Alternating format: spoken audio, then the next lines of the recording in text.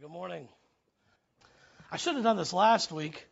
I want to teach you guys a little Chinese this morning. This is not my text, but whenever I open the service back home, we always open up by saying good morning in Chinese, this is so easy. I'm going to tell you this, and I want you guys to use it, okay? I want you guys to open the service with this.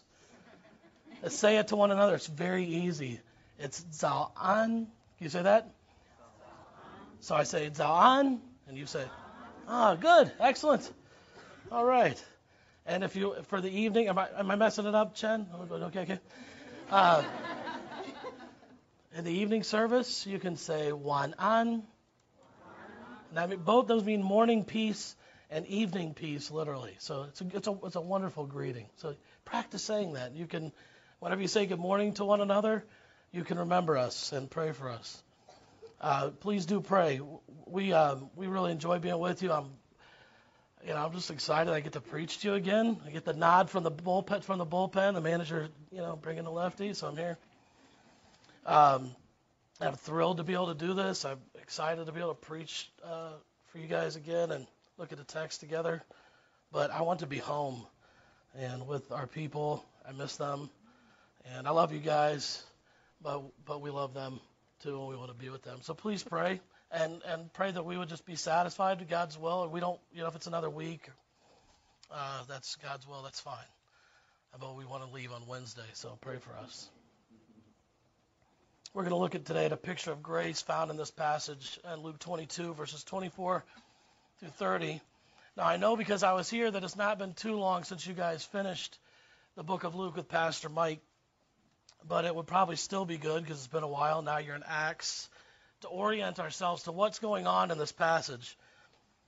At the beginning of Luke 22, we're told that this is the time of the Passover, and that Judas had just agreed with the chief priests and officers to betray Jesus. And then comes one of the most important events in all of Scripture, and that is the inauguration of the new covenant and the institution of the Lord's Supper. Jesus has, in the verses preceding ours, just in effect announced that he is about to fulfill his mission and accomplish the redemption of all those who would believe in him. And the disciples' response, which we will look at in a few minutes, is to debate about which one of them would be the greatest. There's a danger for us as we read this passage, and for me too. And the danger is letting ourselves get drawn into thinking that this passage is primarily about the disciples and their argument, primarily about their wrong thinking and the wrong actions that result from it. Were the disciples boneheaded? Yes. Were they, as Jesus says in Luke 24:25, slow of heart to believe all that the prophets have spoken? Absolutely. Was Jesus grieved by his disciples' hardness of heart? He had to have been. And could we spend this entire sermon talking about them and what failures they were? Yeah, we could do that. But we have to remember what the point of this passage, this gospel, and the entire Bible is. And it's not primarily or solely about human failure, but about God's redemption of his people. If we focus on the actions of the disciples, we may gain a better understanding of what they did wrong, but we would miss the heart of what this passage is showing us. There's one possibility when you teach or preach this passage, and many people take this, and that's to highlight the nature of true Christian leadership and service, and the rewards that God promises those who faithfully follow him. And that would not necessarily be wrong, because there are certainly truths about true servant leadership found here. But I believe there's a larger and more important and more impactful truth for us in this passage. And my goal as we look at this text this morning is really quite simple. I just want to make a lot of Jesus. I want to make much of our Savior. I want to highlight the compassion and the grace of our Lord. Of course, this is going to involve understanding how bad his disciples are, and by extension, how bad you and I are. Of course, there are lessons for us to learn about serving here, and there are mindsets and actions that have to change in each one of us. But I don't believe that's the main point here, and I don't want us to leave here today thinking it is. Jesus is the main point. He's the hero. He's the focal point of this passage, and he's the one who's doing some truly shocking things here, and it's his story first and foremost. Speaking of this interaction between Jesus and the disciples, one of my favorite old dead guys, J.C. Ryle, said this: "Never had a master such poor, weak servants as believers are to Christ, but never had servants such a compassionate and tender master as Christ is to believers."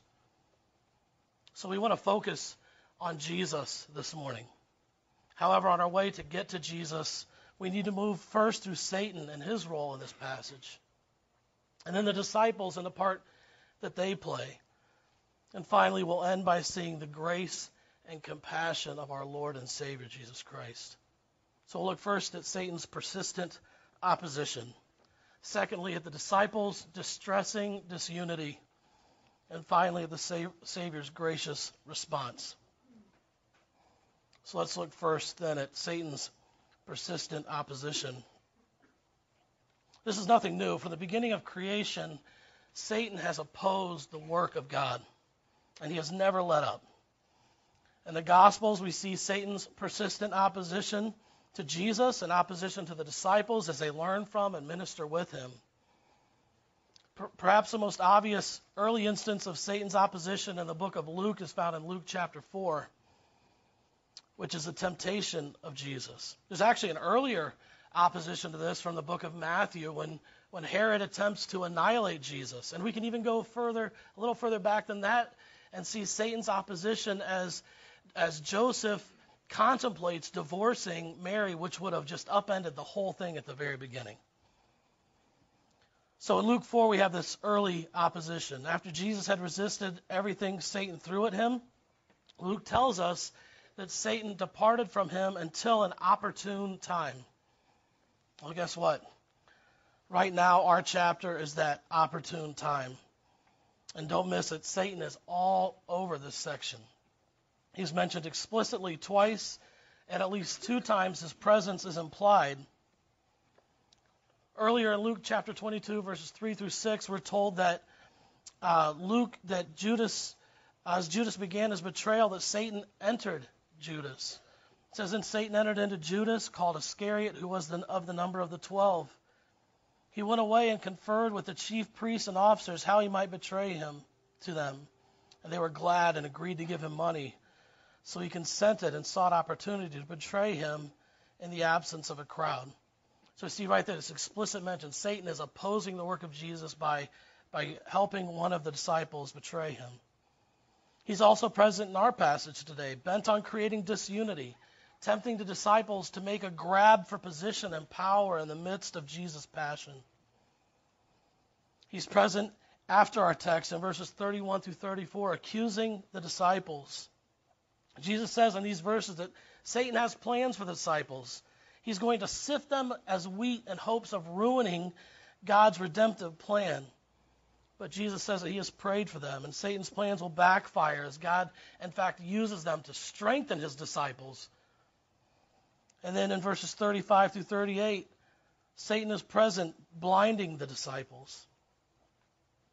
So he's all over this passage. Satan is always and persistently opposing the will of God. Why mention Satan at all? Why even bring him up? Because he's real. His opposition to Jesus is real. And if you're a follower of Jesus, don't mistake this or don't fail to realize that his opposition to you is real.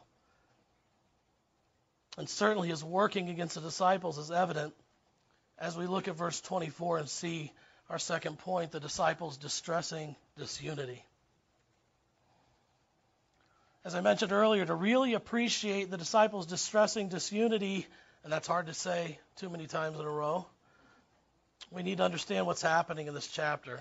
The events that Luke describes here for us are pivotal events with eternal consequences, and it is impossible to overstate their importance.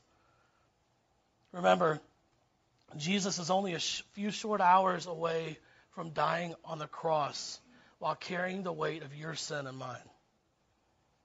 And when Jesus took the cup of wine and said, this cup that is poured out for you is a new covenant in my blood, he was in effect announcing the single most important event in salvation history. Jesus was saying with that one sentence that the blood he was going to be shed was greater than all the blood that had ever been shed on Israel's altars under the old covenant. Why? Because the blood of the old covenant was insufficient to remove sins. Yes, it could cover them, but it could not remove them. That's what the author of Hebrews says in Hebrews 10, verses 4 and 11. It is impossible for the blood of bulls and goats to take away sins. And every priest stands daily at his service, offering repeatedly the same sacrifices, which can never take away sins. How do we know this? Because if the old covenant sacrifices could remove sins, they would not have needed to be offered over and over and over again. That's what the author of Hebrews says in Hebrews 10:2. Otherwise, would they not have ceased to be offered? Since the worshippers, having once been cleansed, would no longer have any consciousness of sins. But in these sacrifices, there is a reminder of sins every year. The unending repetition of the sacrifices was a proof that they were insufficient to permanently and finally remove sins from those who offered them. In contrast to those old covenant sacrifices, Jesus' sacrifice of himself would, once for all, cover and remove all sin. And as Jesus identified his blood with the blood of the new covenant, the disciples' minds would have immediately, I believe, run to Jeremiah chapter 31, verses 31 through 34. And you can turn there if you can get there quickly enough. I'm confident that their minds would have gone right to Jeremiah 31, which says this: Behold, the days are coming, declares the Lord, when I will make a new covenant with the house of Israel and the house of Judah. Not like the covenant that I made with their fathers on the day when I took them by the hand to bring them out of the land of Egypt, my covenant that they broke, though I was their husband, declares the Lord. For this is the covenant that I will make with the house of Israel after those days, declares the Lord. I will put my law within them, and I will write it on their hearts, and I will be their God, and they shall be my people. And no longer shall each one teach his neighbor and each his brother, saying, Know the Lord, for they shall all know me, from the least of them to the greatest, declares the Lord. For I will forgive their iniquity, and I will remember their sin no more. I believe their minds would have run to this, but we have no idea how much of this truth would have actually made it into the disciples' minds, or how much of it stuck this night. As we'll see, the response of the disciples indicates at the very least they didn't quite get it all. The response shows that they didn't understand the gravity of what Jesus was announcing that night, namely the new and better covenant promised long before. And what was the disciples' response to this earth-shaking announcement that the new covenant was here? Did they praise God? No. They didn't praise God. Instead, they began fighting with each other. They began sinning right in front of the one who was going to redeem them. They provided really the perfect illustration of what they needed. They needed those new hearts that God promised in Jeremiah 31. When they begin fighting with each other, really, truthfully, they begin to continue what they started back in verse 23.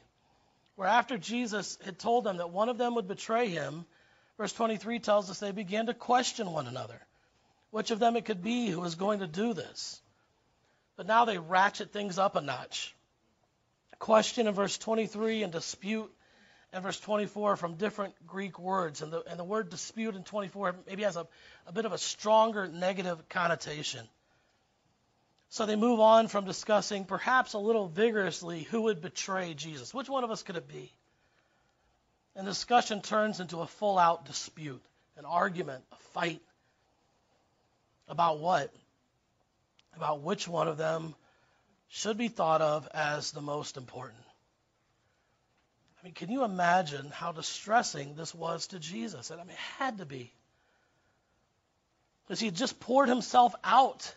He just revealed the most important thing they could have heard, and they don't even acknowledge what he just said. No acknowledgement that he's just said, I'm going to bring in the new covenant. I'm going to redeem you. I'm going to replace your heart of stone with the heart of flesh. And they go, let me argue about who's going to be greatest. The sin that was at the root of the argument between the disciples is the same sin that is at the bottom of our own love of position, our own desire to be preeminent, to have first place. When we read this passage, and when you've read it in the past, maybe you think, wow, those disciples are awful. How arrogant, how thoughtless of Jesus they are. And maybe you think, like I thought, and I'm glad I'm not like that. I want to quote J.C. Ryle again, that dead guy. He says this, ambition, self-esteem, and self-conceit lie deep at the bottom of all men's hearts, and often in the hearts where they are least suspected. Thousands who fancy that they are humble cannot bear to see an equal more honored and favored than themselves. Few indeed can be found who rejoice heartily in a neighbor's promotion over their own heads. The quantity of envy and jealousy in the world is a glaring proof of the prevalence of pride. Men would not envy a brother's advancement if they had not a secret thought that their own merit was greater than his. So the root of the argument is pride and a desire for position. But there's something else. This argument is not a new one. This isn't the first time this has happened. This same argument has happened on at least two other occasions. Earlier in Luke chapter 9, verse 46, the disciples had the same argument. It says, an argument arose among them as to which of them was the greatest. Additionally, Mark records yet another instance of this kind of power seeking in Mark 10:35. And James and John, the sons of Zebedee, came up to him and said to him, Teacher, we want you to do for us whatever we ask of you. And he said to them, what do you want me to do for you? And they said to him, grant us to sit one at your right hand and one at your left in your glory. They weren't just asking for good seats. Those are positions of power and authority they were looking for. So we see this wasn't some new argument. This wasn't something that just happened to come up at this moment. It was a deep-rooted heart problem that continued to crop up over and over again. There's something interesting we should note, though, about the timing of all of these arguments over greatness or posturing for position. All of the times this argument occurs, it is immediately after Jesus speaks of going to the cross. The first time Luke records them having this argument, Jesus had just said to them in Luke 9:44-45, let these words sink into your ears. The Son of Man is about to be delivered into the hands of men. But they did not understand this saying, and it was concealed from them, so that they might not perceive it.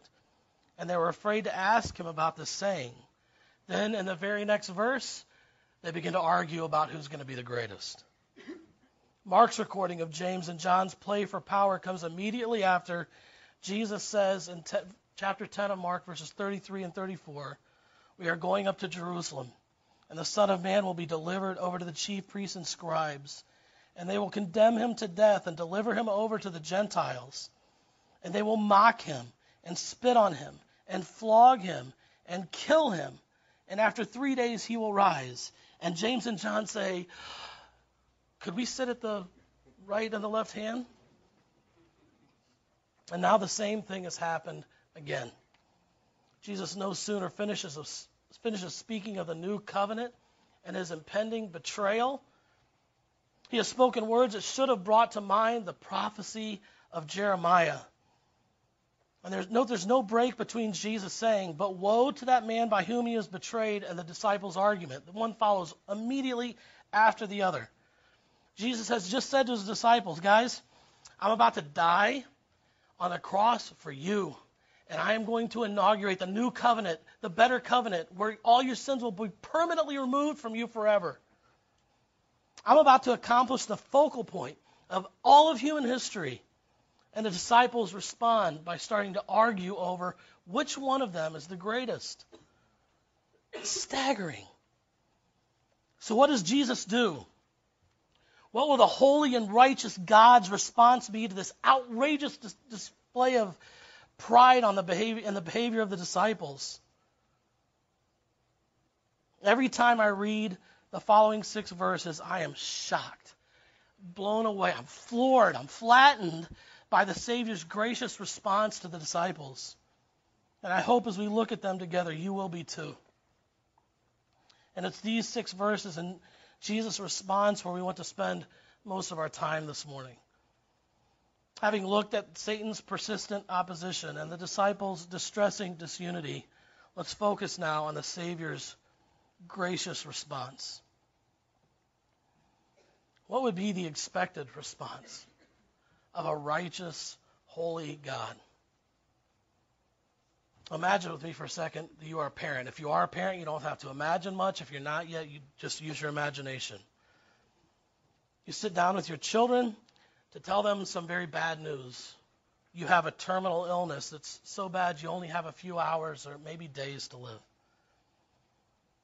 They hear the news. They look you in the eye. And then they turn to each other and immediately begin arguing about who gets your shoes, who gets the car, who gets all the money you have in the bank, who gets the real estate. How would you feel? Think with me for a second. If you were a parent and that's what your children did in response to that, how would you feel? You'd be heartbroken. You'd be sad. And if you're honest, you'd be a little angry. How ungracious. You only love me for the things I get. I mean, what? Have I not spent all these years pouring myself into you, and the best you can come up with is to argue over things? I know how I'd respond.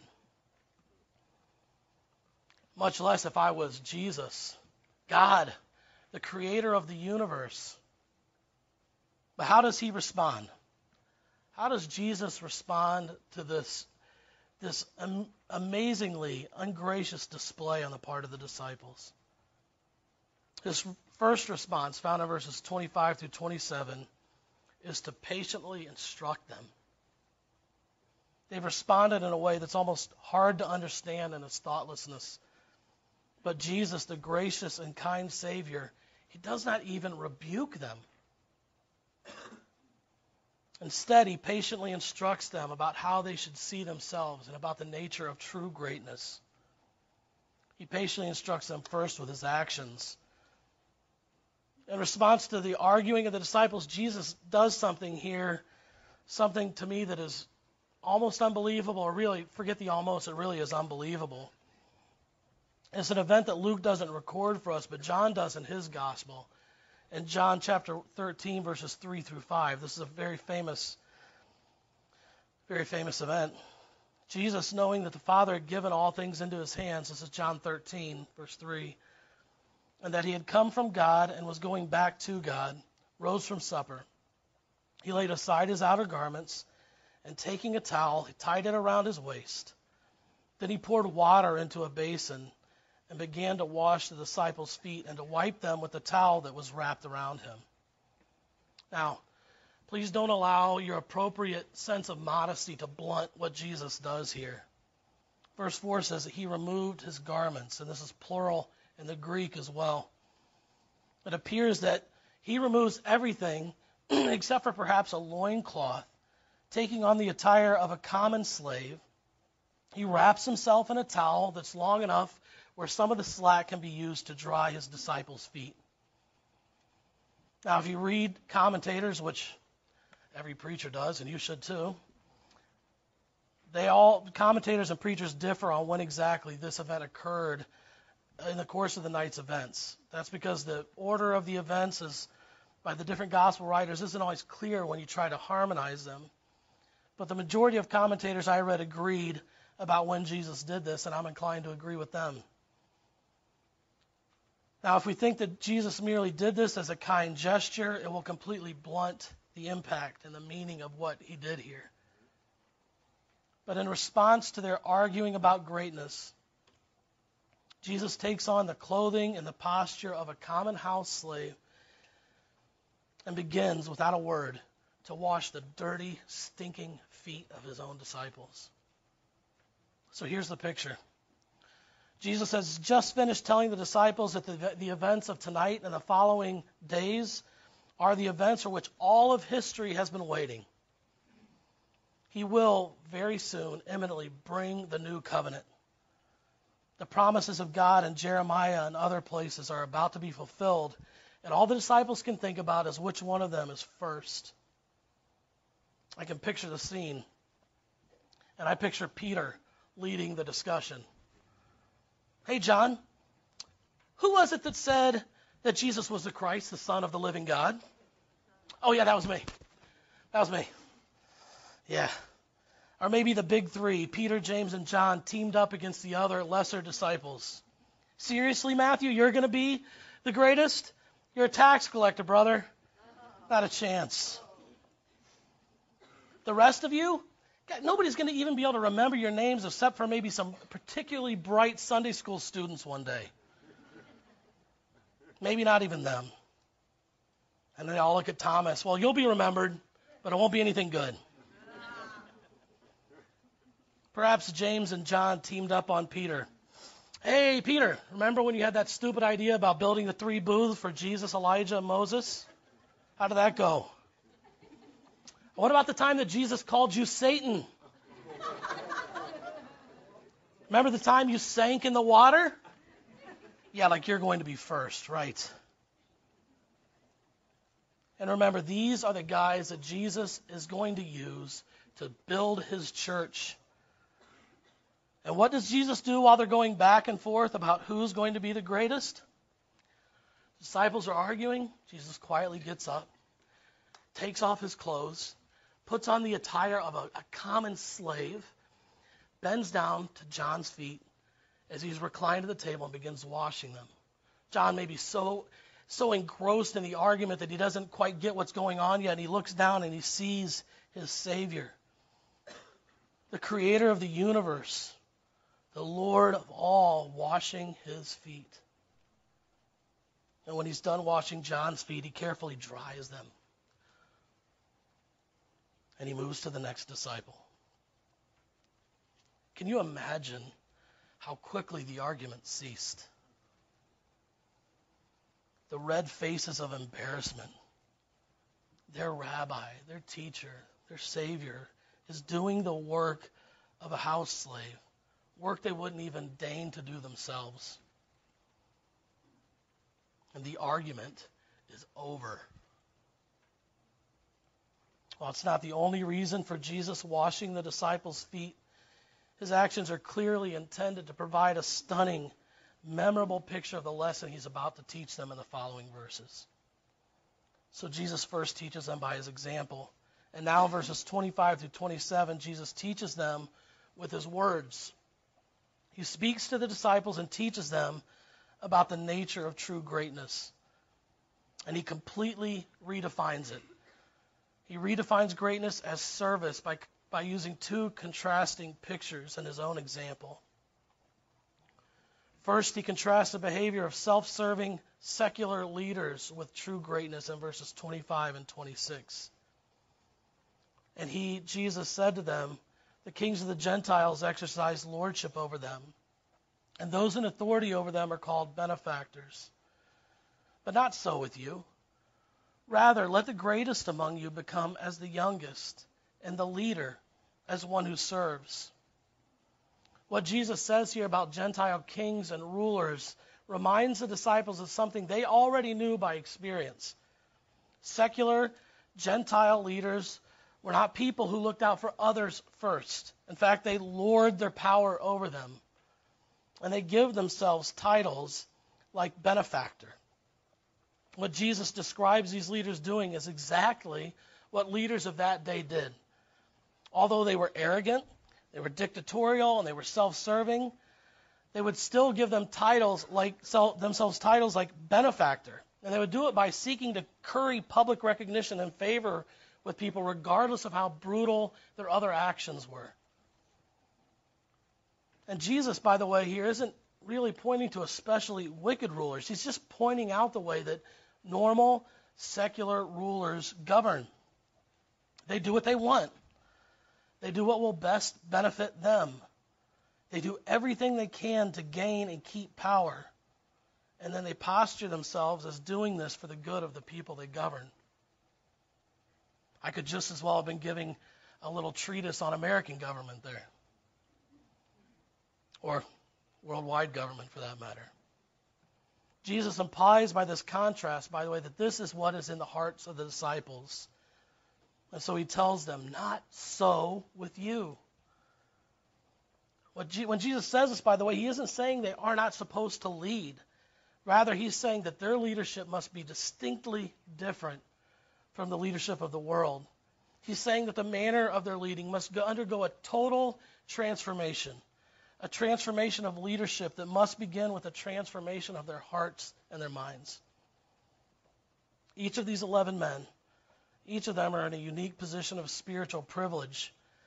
And it appears to this point that this unique position of privilege has gone to their heads and given them a mindset like the Gentile kings. And Jesus tells them, you must see yourselves differently, not as the greatest, but as the youngest. Now when there's an interesting contrast here, at least to me. When Jesus says, let the greatest become, what would you expect him to say next? The least. But that's not what he says. He says, let the greatest become the youngest. And it was true in the ancient world that greater age equaled greater status, privilege, and reverence. In my experience and in conversations in Taiwan, I think this is also the case there. It's not so much here in the West, where we regularly mistreat and belittle our elderly. But this really resonates in Asian culture. In Taiwan's culture, age still carries some weight, some gravity, some respect. The older people expect certain accommodations and deference, and from what I've seen and experienced, they get it. Not for me personally, because I'm not old yet. But age equals respect, deference, and status. You can see this, by the way, and you may have never seen this on a bus or train here, but if the seats are filled and an old person gets on, guess what happens? People start popping up. People tell other people, get up, there's an old person over there. They tell them to get up. It's all over that culture. And Jesus says that the disciples are to become like those who have no cultural claim to status, the youngest. Those who have no right to demand anything and exist only to do the will of those older. This was and is in some places still shockingly countercultural. And to heighten the contrast, he adds that if they are to become true leaders, then they must become like servants. And to highlight this point, Jesus asks them a question and points them to his own example in verse 27. So Jesus continues to patiently instruct them in verse 27 by using his own example of service. He asks them this rhetorical question: who is greater, the one serving or the one being served? With the immediate, obvious answer, the one being served. Imagine with me for a minute, and this may be harder for some of you, that you are a guest at a banquet for President Obama, and you see an anonymous waiter repeatedly just standing right next to him filling his wine glass. As you watch this happen, who would you say is more important? And don't let your political ideology influence your answer. Who would you say is more important? Obama is more important. But Jesus says it may seem that way, but what did I just do for you? And he didn't just fill their glass. He took on the appearance of a common slave and performed the terribly menial and degrading task of washing their dirty, stinking feet. Jesus says, the world says, Greatness is found in being served by others. My example shows you this cannot be the case in my kingdom. Paul speaks of this same truth in Philippians 2:5-7, when he encourages his readers to have this mind among yourselves, which is yours in Christ Jesus, who, though he was in the form of God, did not count equality with God a thing to be grasped, but emptied himself by taking the form of a servant, being born in the likeness of men. Let me ask you a question. Would Jesus have been wrong to rebuke the disciples at this point? No. You can talk. No. Would God himself have been in the wrong for letting the thankless, hard-hearted disciples absolutely have it? No. Instead of doing that, what does he do? He gives them grace. He teaches them like little children. He gently, you sort of follow as we read it? He's so gentle as he teaches them. It's not hard. He gently corrects their wrong thinking and gives them examples in word and deed that they can follow. Chances are that the weight of what Jesus did and said here was a bit lost on them at first. But this scene, these words of Jesus will definitely come back to them as Jesus was killed and resurrected in just a short time. This teaching that Jesus gives them here is going to form the basis for a ministry that we know in Acts absolutely turns the world upside down. And if Jesus' response to their argument ended there, it would be enough. But listen in awe at what he says next. Because he doesn't just not rebuke them. He doesn't just gently, patiently teach them. You ready for this? He actually commends them. In verse 28, Jesus says, "You are those who have stayed with me in my trials." And Jesus wasn't here just making a statement of fact. I'm just going to throw out a little truth for you here. This is a commendation of the disciples, because they really had stayed with Jesus through some tough times. Back in Luke 9, when somebody said they wanted to follow Jesus, Jesus responded by saying, "Foxes have holes, birds of the air have nests, but the Son of Man has nowhere to lay his head." They spent their time with the homeless man, and they stayed with him.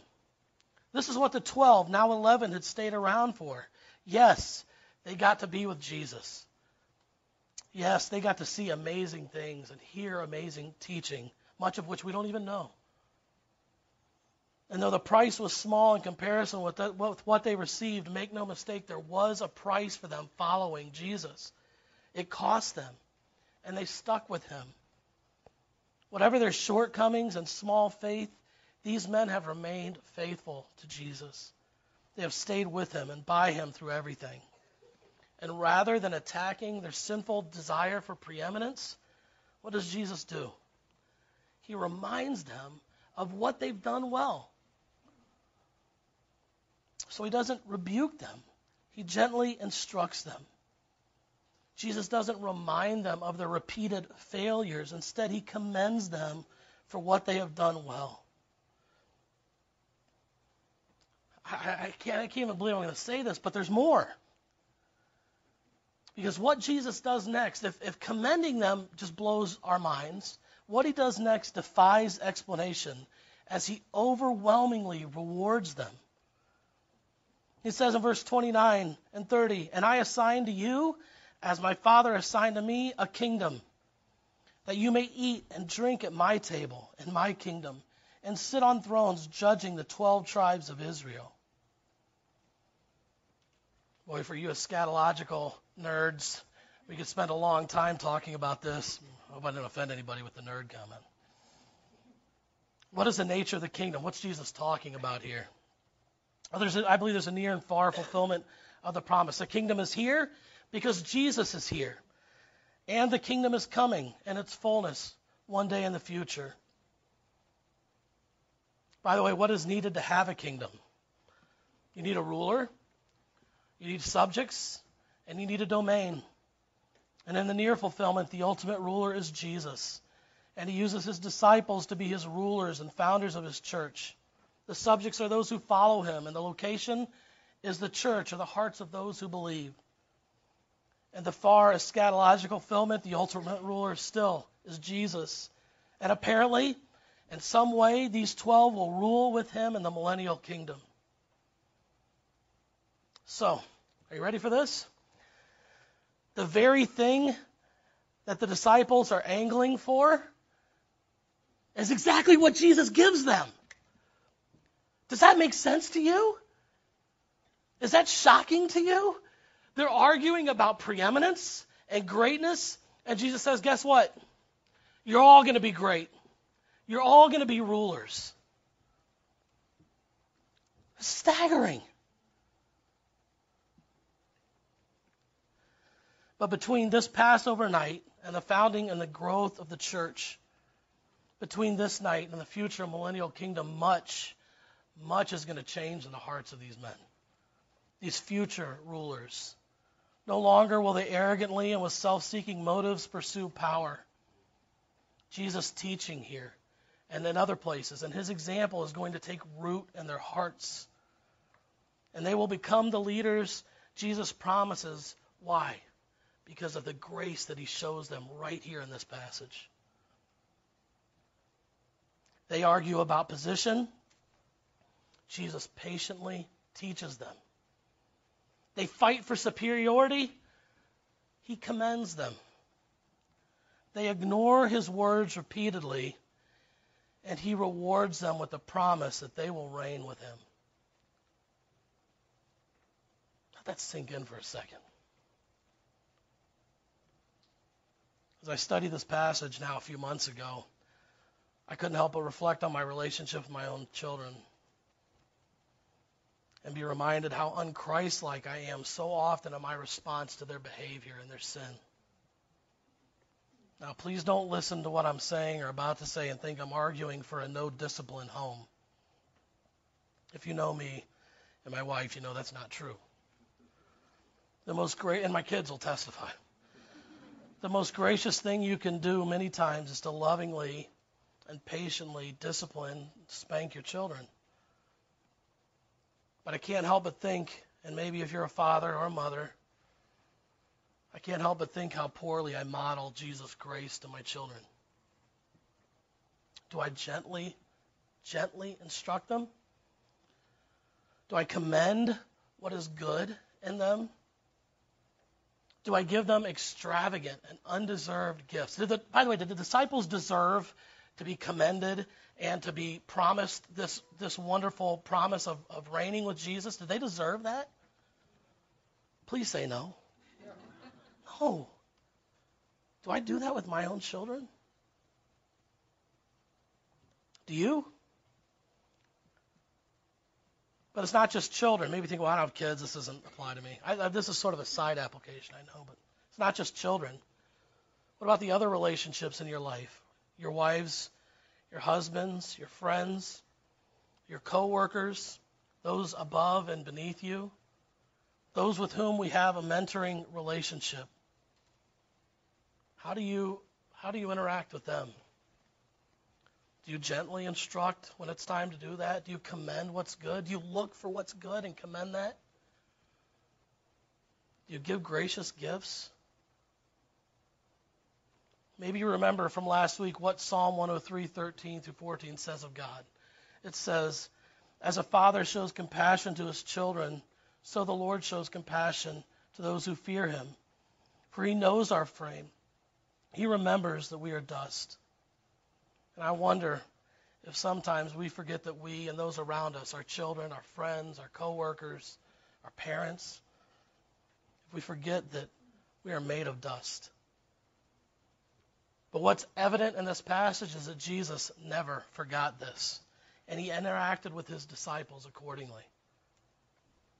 So why would I say this is such a grace-filled response by Jesus? Well, maybe you're like me, and you think, gracious? Look, it's not gracious. He can't start over now. It's too near the end. So he's just making do with what he has. He's about to be crucified, and so he's stuck with these guys. He has to try to teach them the best he can. He's just trying to make the best of a bad situation here.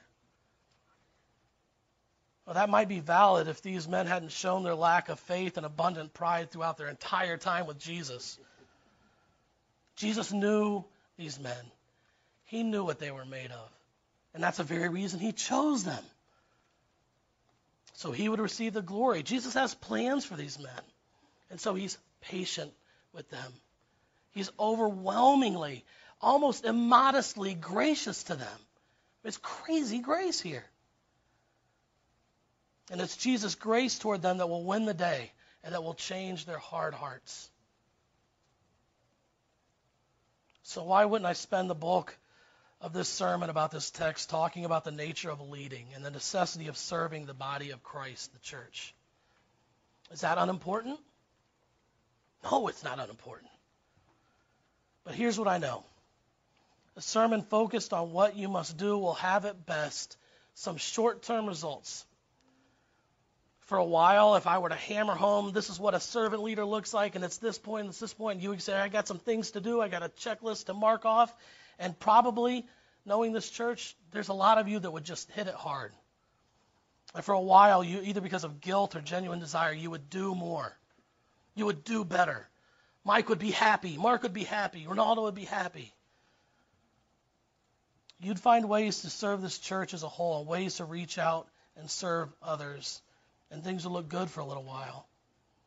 But if it's your effort that you're relying on, if it's your checking off a thing, it's going to fail. It's not going to last. There will be no persistence. By the way, that's a lesson that Peter will learn in a major way in the coming verses. I'd like to preach a message. Maybe if I have to say another week, I can preach on that. But here's the thing. If you're gripped by Jesus' teaching and his example, if your heart is changed as we view this asymmetrically gracious response to the disciples' ugliness, if you can hear Jesus' countercultural teaching on leading and serving, if you can see how Jesus responded in gracious compassion to these hard-headed and hard-hearted disciples, it will change you. It will change you from the inside out. And as you and I understand and experience this grace, God enables us to respond to it with our lives, to love each other, to put one another first, to know that God will reward us like he rewarded the disciples. If we can just understand and accept the kind of grace that Jesus shows here in this passage, if we are changed by this, the people around Grace Bible Church of Tampa, the people around each of you will have no choice but to notice the difference. Not taking notice of us, but taking note of our amazing, gracious, and compassionate Savior. Our Savior who will absolutely revolutionize people's lives and change their hearts. A Savior that can make us into a community, no matter how small or big, that makes him look glorious. Let's pray. Heavenly Father, I pray that as we've looked at how gracious you were to your disciples, that we will learn from that. Lord, help us to know that that grace that you poured out didn't stop with them.